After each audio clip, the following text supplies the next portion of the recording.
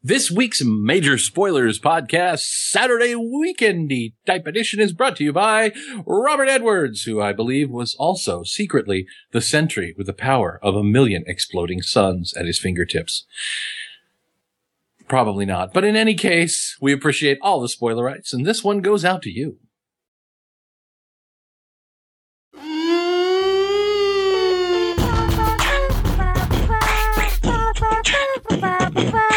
Major Spoilers theme song. The Major Spoilers podcast is on the air.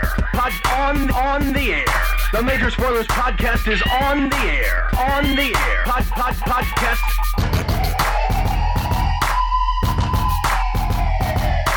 I'm Matthew. I'm Rodrigo. And I'm Steven. If you're listening to the Major Spoilers podcast. The Major Spoilers podcast is on the air. Hey everyone, welcome to the Major Spoilers podcast. So glad you could join us for some discussion, off-the-cuff discussion, including this one. The cover doesn't match the inside. Too many times we see comic book covers that allure us in, that tempt us with the taste of major heroes or major villains ready to duke it out, only to open up the pages and find out that nothing on the cover is represented on the inside of that book. That is one of my pet peeves, and I'm going to call a company out, and I wouldn't normally do this, but Marvel is a huge offender in this, not only in that, but in the completely incomprehensible glamour shots where 5 issues in a row of a book will be this glamour shot of something that doesn't appear in the book. Mm-hmm. Characters that don't appear in the book, drawn by artists whose work is completely diametrically opposed to what you see in the book. Yeah. You know? I think I mentioned that when we were reviewing Queen and Country. I had mentioned that I love the Darwin Cook covers and thinking, oh, that's what we're going to get on the inside, and then only to find out it wasn't, kind of stuff. Yeah. But I mean, here's a good example. A while ago, I read Birds of Prey #1, and it's got this like 5 or 6 people, 5 or 6 female characters on the cover, and only 2 or 3 of them are actually in the book. And I'm like, ooh, who's that? Who's that? Who's that? Yeah. Well, you're not going to find out in the first issue because they're not in the book. And an example, and this is a lesser example, and I don't want to necessarily throw us off topic this early in the topic. No, that's fine. One example of a book that I love that does this to me, Morning Glories from Image. The interiors are by one artist who is really good. Yeah. Joe Eisma. The covers are done by a completely different artist. And those covers, as teaser material, are what initially got me into, wanting to see this book. The cover images of Jade and June and Ryan and Skippy and I don't know, the Angela and Kim Possible, that's what made me want to read this book. So, to me, it's an example where, they get away with it because the cover is kind of a separate interpretation. But even there, it irritates me. Matt, Rodrigo, does it bother you? Yeah, I mean, I think that it's something that has always been around pretty much, except way back in the day when that was the story. It's like, it was clear that editors were just like, or writers were just like, here's a cover where Superman's arms have been replaced by octopus tentacles. Write a story around that crap. Yeah. So in that sense, you did get what was on the cover. It was just awful. Well, It was reaching. It was reaching at points. We won't go into quality because some of this was hilarious.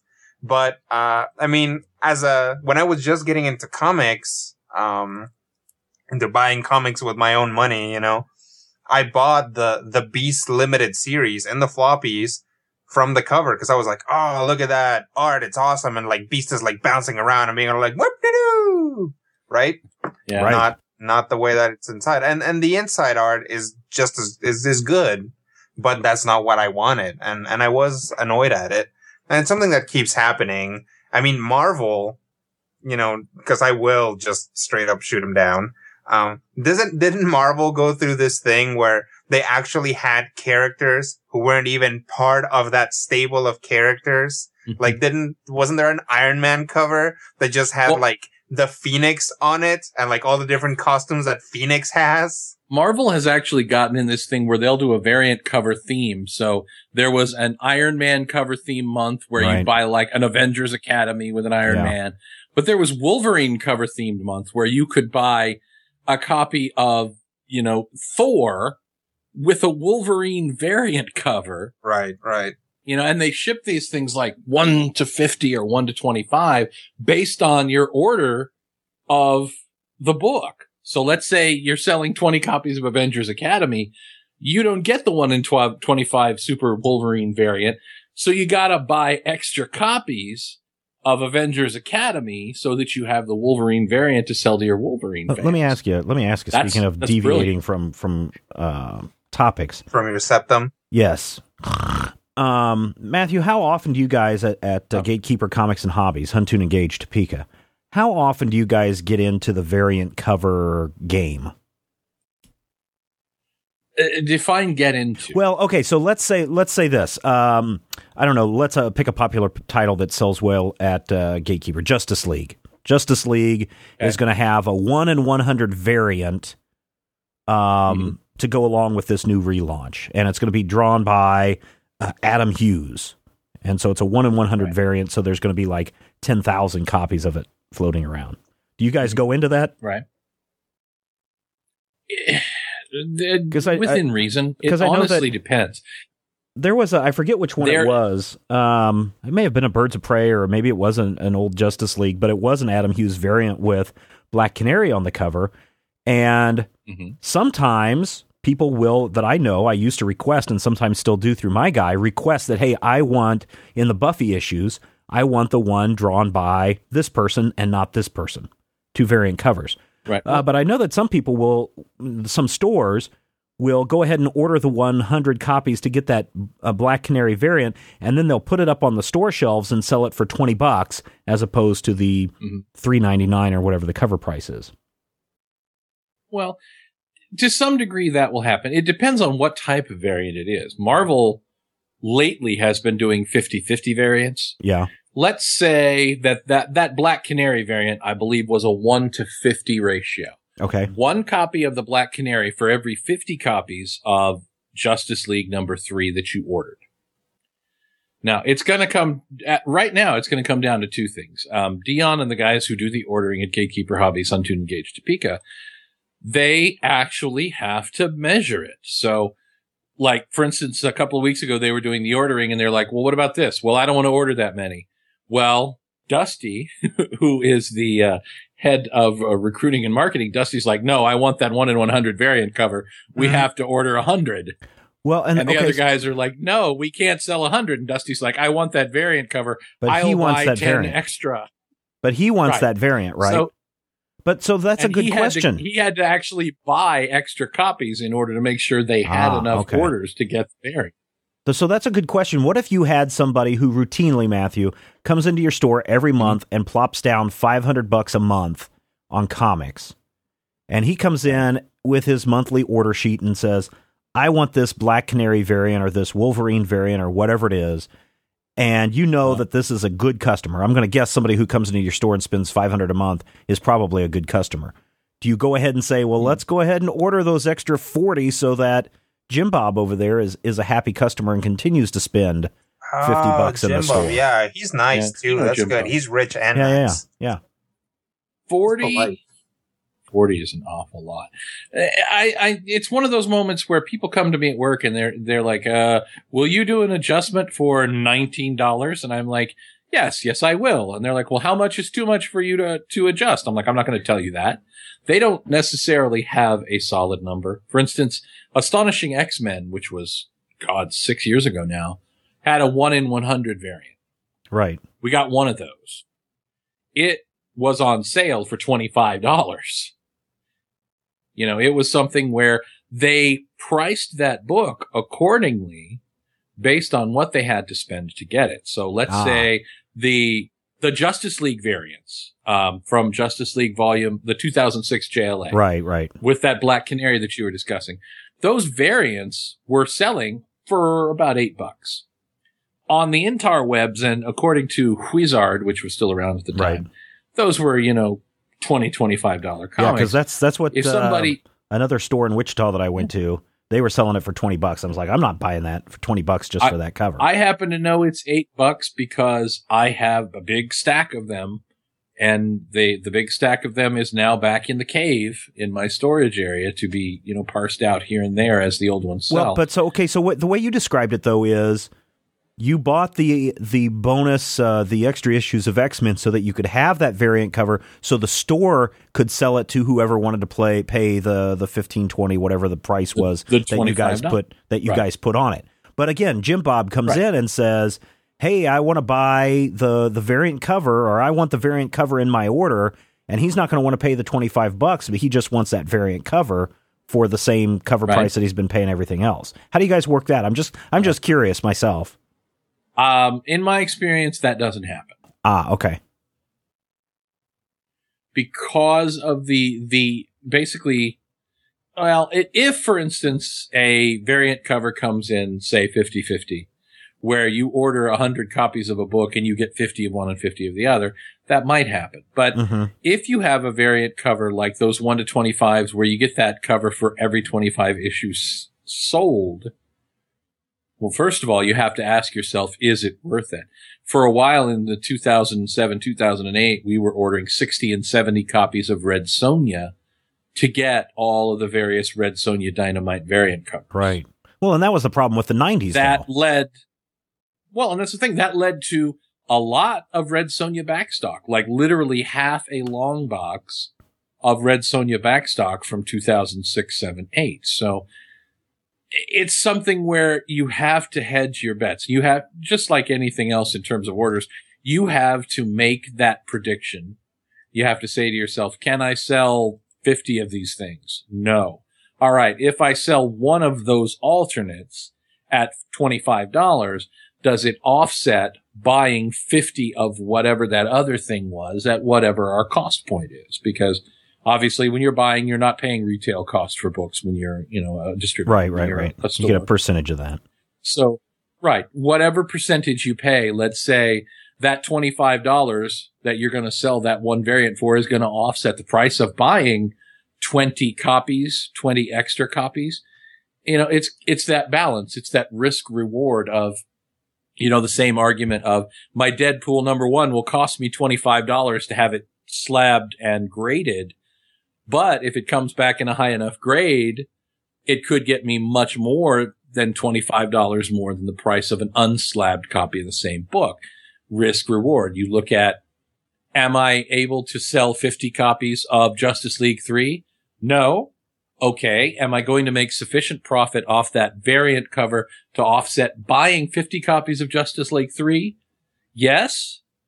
Okay. So I'm going to have Justice League 3 in my overhead. Or if no, you don't think you're going to make that money, then you don't make the order. And they're actually really good. A lot of their guesstimates and a lot of their, they've gotten to a rhythm as far as the 4 guys who do our combined ordering process.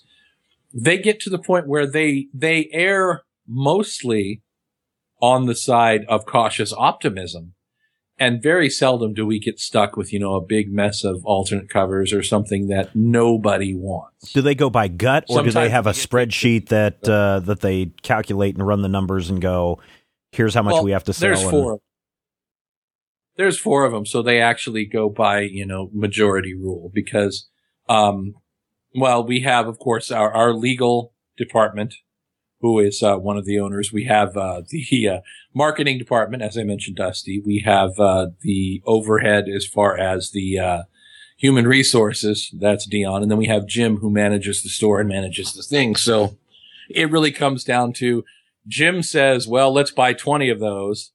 And then Craig says, no, we can't sell 20. We only sold 10 of these. And Dusty says, you want to call it 12 and a half?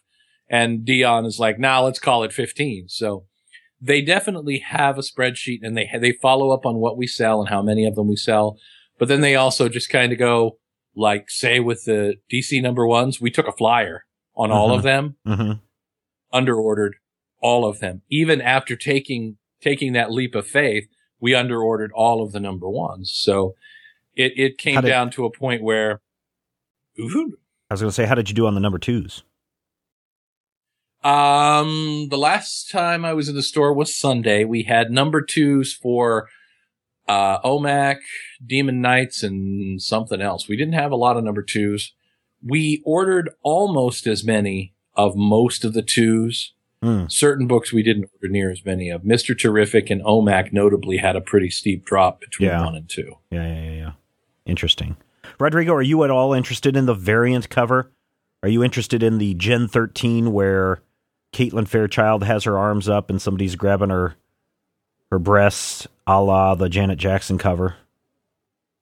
Well, I might be interested in that one specifically. But man, that was a hard one to get. Yeah.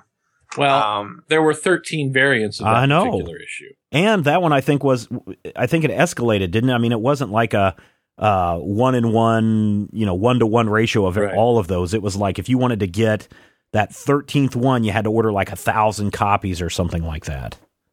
I don't know if it was that many, but it was a large amount that it made it a very rare cover to get. Yeah.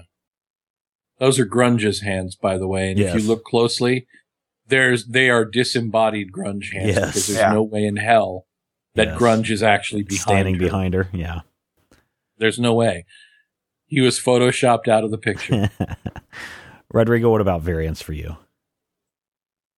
I've never really cared if given the option, like if it is like you can get this cover or this cover for the same price. I guess I do like getting to pick, but most of the time I don't really care. I know that Darkwing Duck was spoofing old comic covers when it was first coming out. That was fun.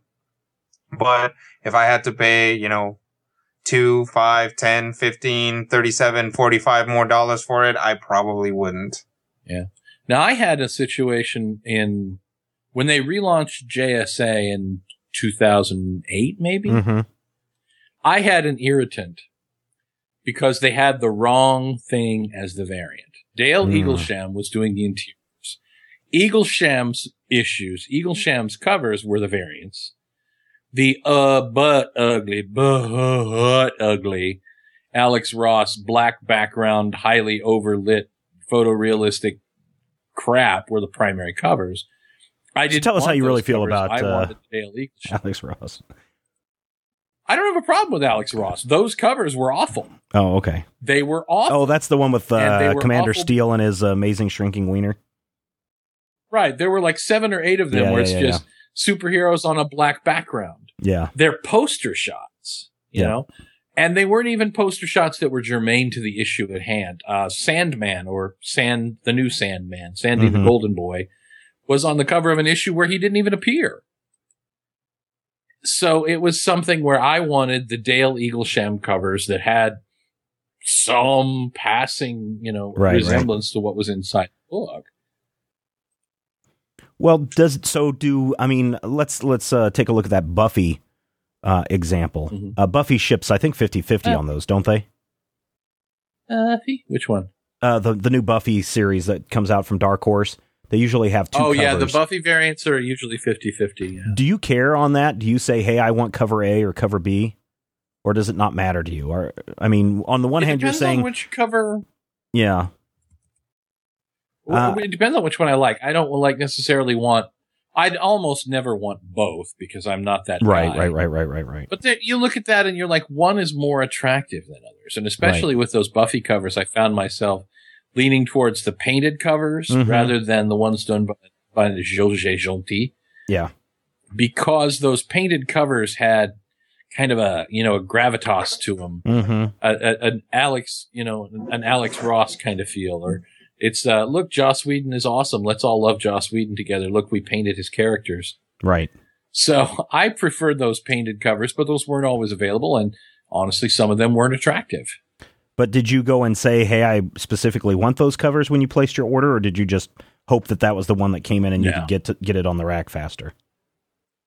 I work at the store, so I very seldom have the issue where I can't get a specific version of a cover that I want, so long as it's not like a 1 in 100 variant. Okay. But I know that if I were ordering the books, well, a lot of times, especially in the Buffy, I don't believe Dark Horse actually solicits both covers, do they? In the previews? They do. They do in the previews. They say cover A is the Gentili or whatever the person's name is, and the other one is the other artist. Yeah, and actually in the previews, when you're ordering the preview code, there's one for the A cover and one for the B cover. There you go. And I'll admit I'm one of those people that will. I'm one of those people that will go in, and if I see the variant and I know that it's a 50-50 and I know it's fairly easy for me to get, then I'll say, hey, I specifically want this cover A version, and I'll find the code for it and send it to my guy, and he'll take care of it. But going back to the cover doesn't match the inside. Variant covers kind of throw that argument out the window, though, don't they, Matthew? I mean, if you want the variant, then it doesn't matter what's inside. Can. Oh, no. Well, it depends on what it is, I guess. Oh, no. Yes. Shut up. If, for instance, like, say those Wolverine variants where it's like, collect them all, buy the whole set. It's the equivalent of when DC put rings in their comics. I didn't want to buy Rebels number Bloody Blue, but I sure did want that purple ring that came with it. So I bought 2 copies of Rebels number Bloody Blue to have a purple ring. So, do those gimmicks work? It's a sales thing. Do those gimmicks work? Yeah. Oh, yeah. I know I bought them all forever, and they're certainly not eternal, but yeah, they definitely work. Recently, I believe Legion something number 1 was supposed to come with a Legion Flight. I didn't get my Legion Flight ring, and I know that my guy ordered a lot of those. That was just supposed to be thrown in. Did they not ship them? I'm pretty sure they shipped them. Did your store order them? I actually haven't asked about that. I was not in the loop on that particular one. I forgot all about the Legion Flight rings because I thought they were going to come with Legion 1. Well, I think it was one of those options. I'd have to go back and look, but I'm pretty sure it was buy a bag of 100 for like 5 cents a piece or something. If you ordered however many copies. I believe it was buy a bag of 100 for $8 if you order X number of copies. Yeah. Origin number. Do those premiums, Rodrigo, work on you? Probably not. Nope. No. I mean, if you had the income, if you had the income, if you didn't owe to Northwestern, which reminds me, I've got a question from a listener. If you didn't owe to Northwestern and PBS wasn't constantly saying, Rodrigo, this quarter hasn't been that great. We're going to have to cut your travel again. You're going to have to start paying for that yourself. I need you to drive to Arkansas this weekend. I need to come in on the weekend and drive to Arkansas. I haven't had to drive all the way to Arkansas yet, but I'm sure it's coming eventually. Hey, Pittsburgh, Kansas, pretty darn close. Yeah, no, seriously. Temperature is 69 degrees. Michael doesn't listen to this show, does he? He might have to start. At least he doesn't admit to listen to it. But if he started listening to it, then I'd have something on him. So I think it evens out. Anyway, I'm not really a collector, so no, that stuff really doesn't work on me. I saw the rings and I was like, ooh, the rings are cool. What if you got a pair of PVC maggots with a particular issue? Would you buy that? If I could, and a little booklet on Praetorian slang. So that it might have to be. It would have to be something that was very specific, and that I thought was cool. Like, maybe if I bought a super duper new issue of Doctor Who and I got a little sonic screwdriver to go with it, like a sonic screwdriver keychain, I might think about that.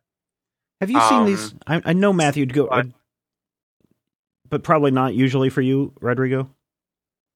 And I am not into collecting the whole set. I mean, just recently, for Magic, you can buy these things called fat packs, which have like 8 or 9 packs of cards. Hey, we prefer the term gravitationally enhanced. Right, gravitationally enhanced packs. And And along with them, you get a bunch of lands and a die. And the die is specific to the set. It has the symbol of the set in place of the 20. It's a D20. And it has the set symbol in there. So I thought, I'm not terribly impressed with the current set. So I was like, well, at least I'll buy a fat pack. That way I'll get the die and the lands. And I can do that. But I ended up, getting a hold of cards in a different way. And I feel now that I have some of the cards, I feel no compulsion. Like I don't have a complete set of Magic the Gathering spin downs. So having one other one missing from my collection is not going to kill me. I'm probably just not going to buy it. Matthew, have you seen these magazines? I know the Previews has them.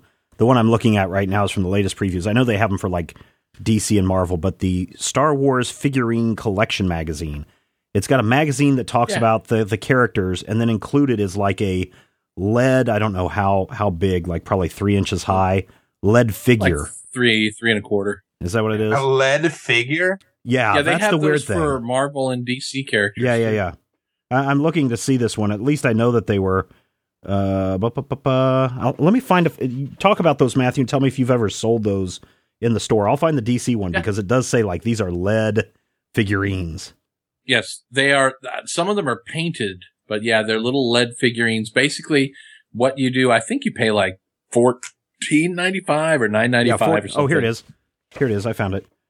This is page 319 of the current previews. DC Comics Superhero Collection magazine. The ultimate collection for comics fans, the DC Comics Superhero Collection brings together DC's greatest heroes and villains. Official figurines of the characters, both good and evil, are cast in lead, individually hand-painted and numbered to form an authentic collector's edition. Each comes with a 20-page magazine providing detailed history and background on the featured characters, including exclusive images, interviews.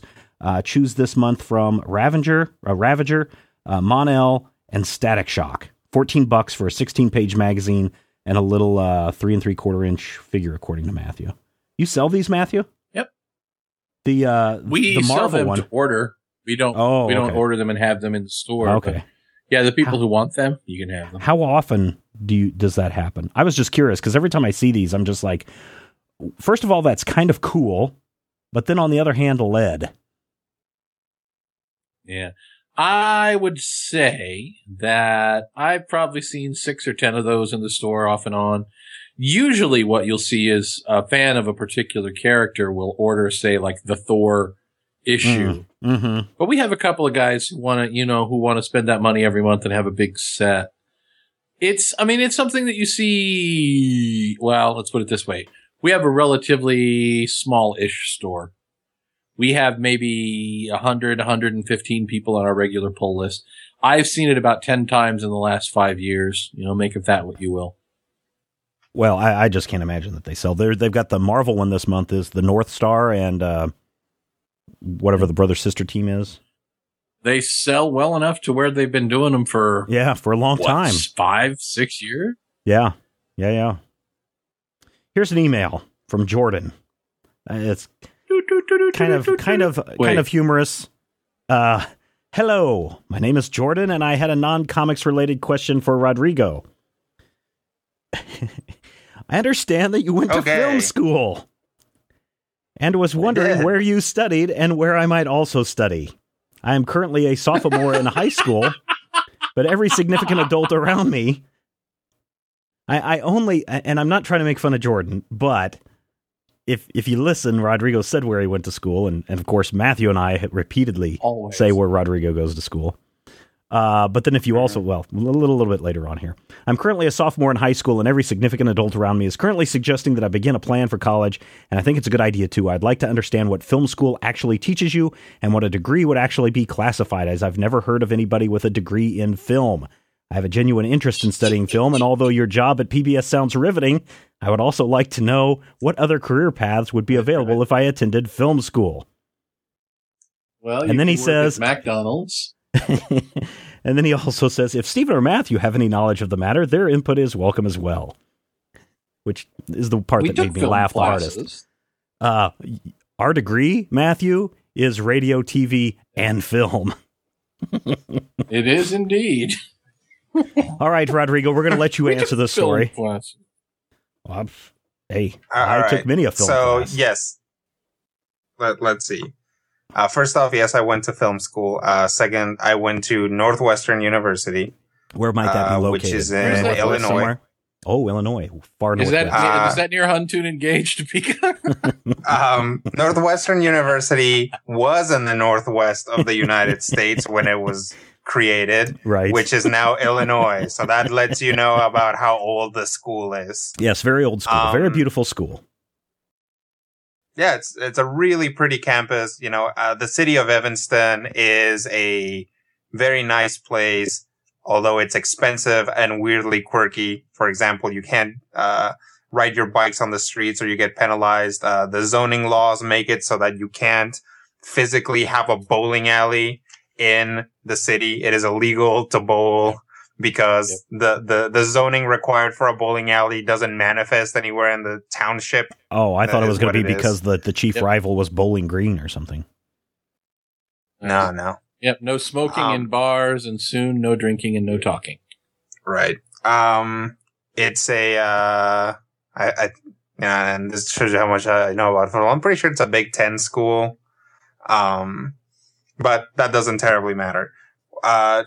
What film class teaches you, or film school teaches you, is kind of what you want to focus on when you get out. So you try to find the classes that are going to focus on the things that you're interested in. So you start taking theory classes and production classes, and pretty soon you will know, man, I'm sure I'm crap with a camera, but I can edit pretty well. Or I sure am crap at editing and shooting, but I can write pretty well. Or I sure am crap at all those things. Maybe I can handle the money. Maybe I can be a producer. Or maybe you're good at all those things and you still want to handle the money. I mean, it's funny because the group of people that I actually hung out with and did a lot of my movies with, none of them are actually literally working in film now, but they did learn valuable skills from film school. Right. I know a guy who's in media streaming. I know somebody who does basically all of the, arranges for all of the, kind of outside stuff, like booking studios, catering, all that other stuff for a couple of major photography studios, and things like that. So, even if you don't go directly into being a kick-ass director, or directing the new Kick-Ass, you can actually, make a career out of film school, and you won't necessarily end up at the McDonald's, although that certainly could happen. The economy is awful. I've never actually heard of somebody with a degree in film. Maybe you've heard of people like Steven Spielberg or George Lucas or Kevin Smith or Martin Scorsese. All of those people have degrees. Or everyone film. On this show. Yes, or everyone on this show. I would like to know what other kind of career paths might be available. School graduate and find a. Well, call centers are always hiring. Well, you know what? Okay. If Stephen or Matthew have any knowledge of the matter, their input is welcome too. Okay. Matthew and I did not attend Northwestern, nor did we attend USC or UCLA or any of the other big film schools, NYC Film Academy. We didn't go to Full Sail. In fact, Full Sail didn't even start until 2 years after we graduated. But we do have a background. We did go to a small school that has, and still does, radio, TV, and film. What can you do with a degree in film? And again, this is the advice this is something that I tell a lot of students that come in, prospective students that say, well, I want to work in film, but you guys don't have film. And I'm like, you know what? You're right. We don't have film in this department anymore. And do you know why? Because Kodak doesn't make film anymore. All of the major camera manufacturers now do everything digitally. You've got the new Canon C300, which comes out in a few weeks. You've got the Red Scarlet X. You've got Arri. You've got Sony. You've got all of these manufacturers who have created specifically cameras designed to give you the highest possible digital image that you can. And so you don't use film. I was talking to a good friend of mine who I went to high school with. he works in the quote-unquote film industry. Most recently that I know of, he was working on 24. And he was lamenting the fact that he hasn't shot a project on film in a long time because everybody has moved to digital. Oh, no. Everybody has moved to digital. So don't worry about this word film. Think about things like media studies, or you could say motion picture, I guess, if you wanted to think of it that way. But you know what? You could come to a small school that's a really good small school, and you could learn editing from people who have edited in the industry. And you could go out and you could get a job as an editor for film, for wherever. I mean, and I'm not going to try to take anything away from Rodrigo and Northwestern, but I had a student come in the other day. And he was like, well, I'm deciding I want to do something in film. And I was kind of giving him the spiel about, well, film is not dead, but you're not going to see too many people do it. In fact, one of our former students went to go teach at the New York Film Academy. In the first 3.5 years, all you work on is video. You don't even shoot film. And when you get into that final semester, your final film project may not even be your project. It may be a group project that you're working on with somebody else. The student was deciding whether to go to USC or to Fort Hays State University. And the USC yearly fee was $65,000. USC is a good school. But at Fort Hays State University, which is also a very fine school, highly ranked, $65,000 would give you basically 10 years of schooling. A degree. Yeah, it would give you a degree. Yes, probably 2 exactly. degrees. Probably you could do probably two. 65,000. We'll print you 3 degrees. No. 65,000 would get you probably 3 undergraduate and 2 master's degrees for that same amount of money. Alphabetically. So I wouldn't worry about trying to get into the UCS, the UCLAs, the USCs, the Northwesterns, the New York Film Academies, the Full Sails, etc. They are well known, and they do have some fantastic instructors. Before the show today, Rodrigo and I were talking about many of the instructors that Rodrigo had in class. But there are also some smaller schools out there that specialize in film, that will specialize in media studies.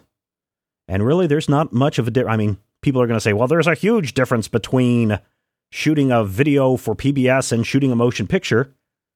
Well, I'm going to bet you still need to understand lighting, and you still need to understand composition, and you still need to know pacing and timing and writing and all of that kind of stuff that you could pretty much learn anywhere. Right? Am I wrong there, Rodrigo? I don't think you're wrong. Certainly, I think basically what it comes down to is, you can learn film, and by film I do mean basically when I say film I do mean video, because everything is shot on video. But right. There is film style writing, film style editing, and things like that, as opposed to, say, documentary or news, which is right. A lot of the journalism schools will teach you news shooting and right. news editing and things like that. That is tonally different. Mechanically, it's the same. Right. In a lot of ways. You can learn that at a variety of different levels for a variety of different prices. More prestigious schools like your NYU, your USC, your, I don't know what else, someone else that has a good film program, that school, your Northwesterns. Yeah. You have that going for you. You have that prestige. Mm-hmm. You have the connection, the horrible mob-like group of alumni that are looking to get more alumni into positions around them. Right. So you do have to decide, my parents didn't have a lot of money. I didn't have a lot of money, but we decided to basically shoot for the stars and see where I landed. Hilariously, I was shooting for NYU. I got into NYU and we literally could not afford it. Mm-hmm. Like, it was so expensive. Their financial aid was not as good. We could not afford it. And I ended up going to Northwestern. I'm glad I did. I actually enjoyed my time at Northwestern a lot.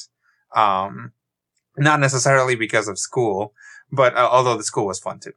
But, you just kind of have to decide how how much that matters to you, how much that prestige matters to you, how much that the sort of head start that people say, oh, blah, blah, blah, blah, this kid went to NYU. Right. Kind of thing. Some of those things may get that door open for you. Practical skills. Yeah. And certainly the alumni association. And how much it matters to get those practicals. Yeah. Right. And then there's those real practical skills, which you can learn at a much smaller school for a much more affordable price. And then you can pull that upset of ending up working with a guy who did go to NYU, and your student loans are going to be paid, 6 years. 60 years from now. Sooner, yes, than his kids are going to finish paying his student loans. Mm-hmm. I guess, money kind of does become a big issue. I mean, you said you got into NYC, I got into USC, Matthew got into Juilliard. That's not college, but I mean, that's a prestigious school. But it kind of boils down to money and how much does it cost. And again, when I got into USC, I was super excited. And then they said, hey, your first year is going to be $40,000. You need to pay $20,000 of it right now. My parents are like, I think you need to be looking at somewhere else. And sure enough, Fort Hays State popped up in my radar, and I said, hey, what's his name? The detective writer. He went there. Mike Hammer. He went there. I can go there too. Mickey Spillane. Mike Hammer is a fictional character. Oh, speaking of fictional characters, that's what got me excited about Kansas. I'm like, hey, I'm gonna go live where Superman and Dorothy Gale and Bob Dole come from. My favorite fictional characters. Arlen Specter. Remember the time that Arlen Specter grew really huge and held the Earths apart in Crisis on Infinite Earths? That was awesome. That was my favorite. Well, Jordan, I don't know if that gave you any information. You can certainly get a lot of jobs. It probably in all aspects of the industry. I mean, just turn on TV, go to a movie theater. People are doing that stuff. Now, does that mean you have to have a degree? My friend Jeff, who's been working in the industry for 20 plus years, never completed a degree at KU, and instead decided to just jump in feet first and start working. So that said, though, a lot of places, especially if you end up working in TV, a lot of places will just basically eject your resume into the stratosphere if you don't have a college degree. You're going to need a college degree of some sort. The undergraduate degree is really important. And I know a lot of high schools have video programs, and some of them are very good programs. But I've held workshops for teachers who teach video production. And they come and it's just like, I'm amazed at how much they're not teaching students and how much they're teaching wrong. So that when students come and say, yeah, I did video production in my high school, I'm like, good, forget all of that, because now we're going to teach you the right way to do it. And, and they come out and they're just like, wow, I didn't know. So college is very important. Right. Even if you do good work at a call center. And college, it used to be that you could get a job with a high school education. Yeah. Like a good job, you could be president of IBM. I don't mean to. Right. I mean, you could get management jobs with a high school education. You can't do that anymore. You can't get you can land a video production job without a college degree if you know people, if you end up at the right place at the right time. And I've met people who are like that, but really they're the exception. Like you need. Like, even if you walk in with an accounting degree, they'll at least say, well, at least he went to college. Let's give him a camera and see what he can do. Like, you need some sort of college, definitely. Matthew, do you want to weigh in on anything? I would. Well, I will say this. I work in a call center with strippers and fry cooks and, the occasional meth addict. And even there, they recently put up a posting for my job and they're like, this pays $37,000 a year. I'm like, great. Where do I sign up? But I went through this whole process and they're like, a bachelor's degree preferred. Well, nobody applied because nobody who worked in there had one. And we were in a meeting today and somebody was just like, well, what does it mean when this? I'm like, it means you have 12 surveys. Well, how do you know? Because numerically speaking, the only way that you're going to get the result that you're getting means that you have 12 surveys. Because if you have 12 surveys and you have 3 no's, it's the same as having 1 out of 4. and I'm doing this stuff, and my boss is just like, why do you do that? And I'm like, this is that bachelor's degree that you seem to think that everybody here should have, that I'm the only one who does. So this is why I do this. So sure. I will say to you that even in my setting, even dealing with the strippers and the meth addicts and the occasional fry cook, we are dealing with concepts and we're dealing with situations where, part of the reason that I've had this job as long as I have without getting fired out of a cannon or, sent down the river is the fact that I do in fact have, postgraduate education. And I can remind people that I have postgraduate education, and they seem to be intimidated by it. Well, and part of the thing about going to college is not the classes that you sit in. It's the people that you meet and the life experiences that you get outside of class. Right. And the sandwiches. If it wasn't for college, Matthew and I wouldn't be sitting here now bickering at each other across the interwebs. And Rodrigo probably wouldn't be sitting here either. Yourself whether that's a good thing. Rodrigo probably wouldn't be sitting here either because Brian, Squirrel Brian, is who introduced me to Rodrigo. So it's, and Squirrel Brian has some lifelong benefits. Yes, if it weren't for college, I would probably be a masked professional wrestler. Steven would be somewhere in pornography, probably working alongside Ron Jeremy. And I believe Rodrigo would probably be somewhere teaching. Rodrigo would be. Do you remember Rodrigo Taxi? Wouldn't be able to teach without a. Do you remember Judd Hirsch's character in Taxi? That is a literature degree, an English degree. He's got an English degree, right? Either him or Lotka. Yeah. Because I can see Rodrigo rebuilding cabs. Thank you very much.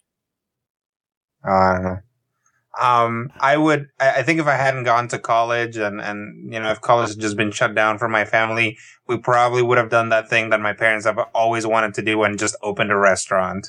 Oh, there you go. What would they make? There you go.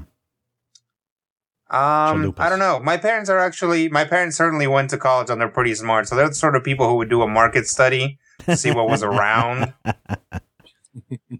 And then they'd be like, oh, well, we're all Mexican, but there are no Vietnamese places around here. So we're opening a Vietnamese place. You laugh, Matthew, but the the Volga German place that sells Bierox and bratwurst here in town is actually owned by a Vietnamese couple. So, yep, the Chinese place. The Chinese place in the mall in Hayes for the longest time was about probably 10% Chinese and 90% Hispanic people working there. Yep. It's like, you just make what you need to make. It's like people like Bierogs. We'll throw a little kimchi in with the deal. It's going to be great. Yep. Well, Jordan, I don't know if that helped you out at all, but again, I congratulate you for being a sophomore in high school and thinking about your future today. Yeah, man. Yeah, because, when I was a sophomore in high school, the only things I was interested in were probably Mary Lou Henner's breasts and issues of Marvel Universe. Okay. I think we are out of time, to be honest with you. Sorry, Mary Lou Henner's breasts. We'll have you back next week. We might. All right, listeners, if you have a question or comment, just contact us at podcast@majorspoilers.com. Don't forget, we've got another show called Top 5 that comes out every other week. In fact, the new one should come out on Monday, where we talk about Top 5 fictional villains. Be on the lookout for that. You can subscribe to that in the Major Spoilers feed, RSS feed, iTunes. You can find it all over the place. And next week, we will be talking about Mr. Murder is Dead. Why? Because we know that you love comics, and we do too. And we will talk with you soon. If you have any questions, comments, topic ideas for future shows, or would like to sponsor a show, send an email to podcast@majorspoilers.com. Visit Major Spoilers at majorspoilers.com and be sure to check out the Major Spoilers Forum. You can also follow Major Spoilers on Twitter at twitter.com/majorspoilers and on MySpace at myspace.com/majorspoilers. Fat the X-ray vision of a Superman. I could save a few bucks and stand around and read through the covers of the comics on the stand. But although every other page would be backwards, I suppose I could still read the evens and the odds. Well, I don't know. Guess I haven't thought this all the way through. Plus, as soon as the comic book store guy knew, they kicked my butt out on the corner What a major spoiler. What a major spoiler. Think about a better way. If I was hulking green or gray, I could just bust through that brick wall, take their comic books away. But then the little meat would deal with all the tanks and bombs and guns. Have you ever tried to read a series with all that going on? Guess I need to rethink this plan. How would I back and board my comics with such huge hands? Guess I already told ya. What a major spoiler. What a major spoiler. Yeah, yeah, yeah. What a major spoiler. What a major spoiler. If I'm Stark Raven rich like a man of iron, I might not be surprised to find that I might actually have the heart cold to follow an entire storyline. But would I really even need to read up on all those escapades? I mean, who needs such distractions when your sister's such a babe? But the downside is such a beast. Being shot up in a fun, being in the Middle East with a gang sign throwing soldier. What a major spoiler. What a major spoiler. Yeah, yeah, yeah.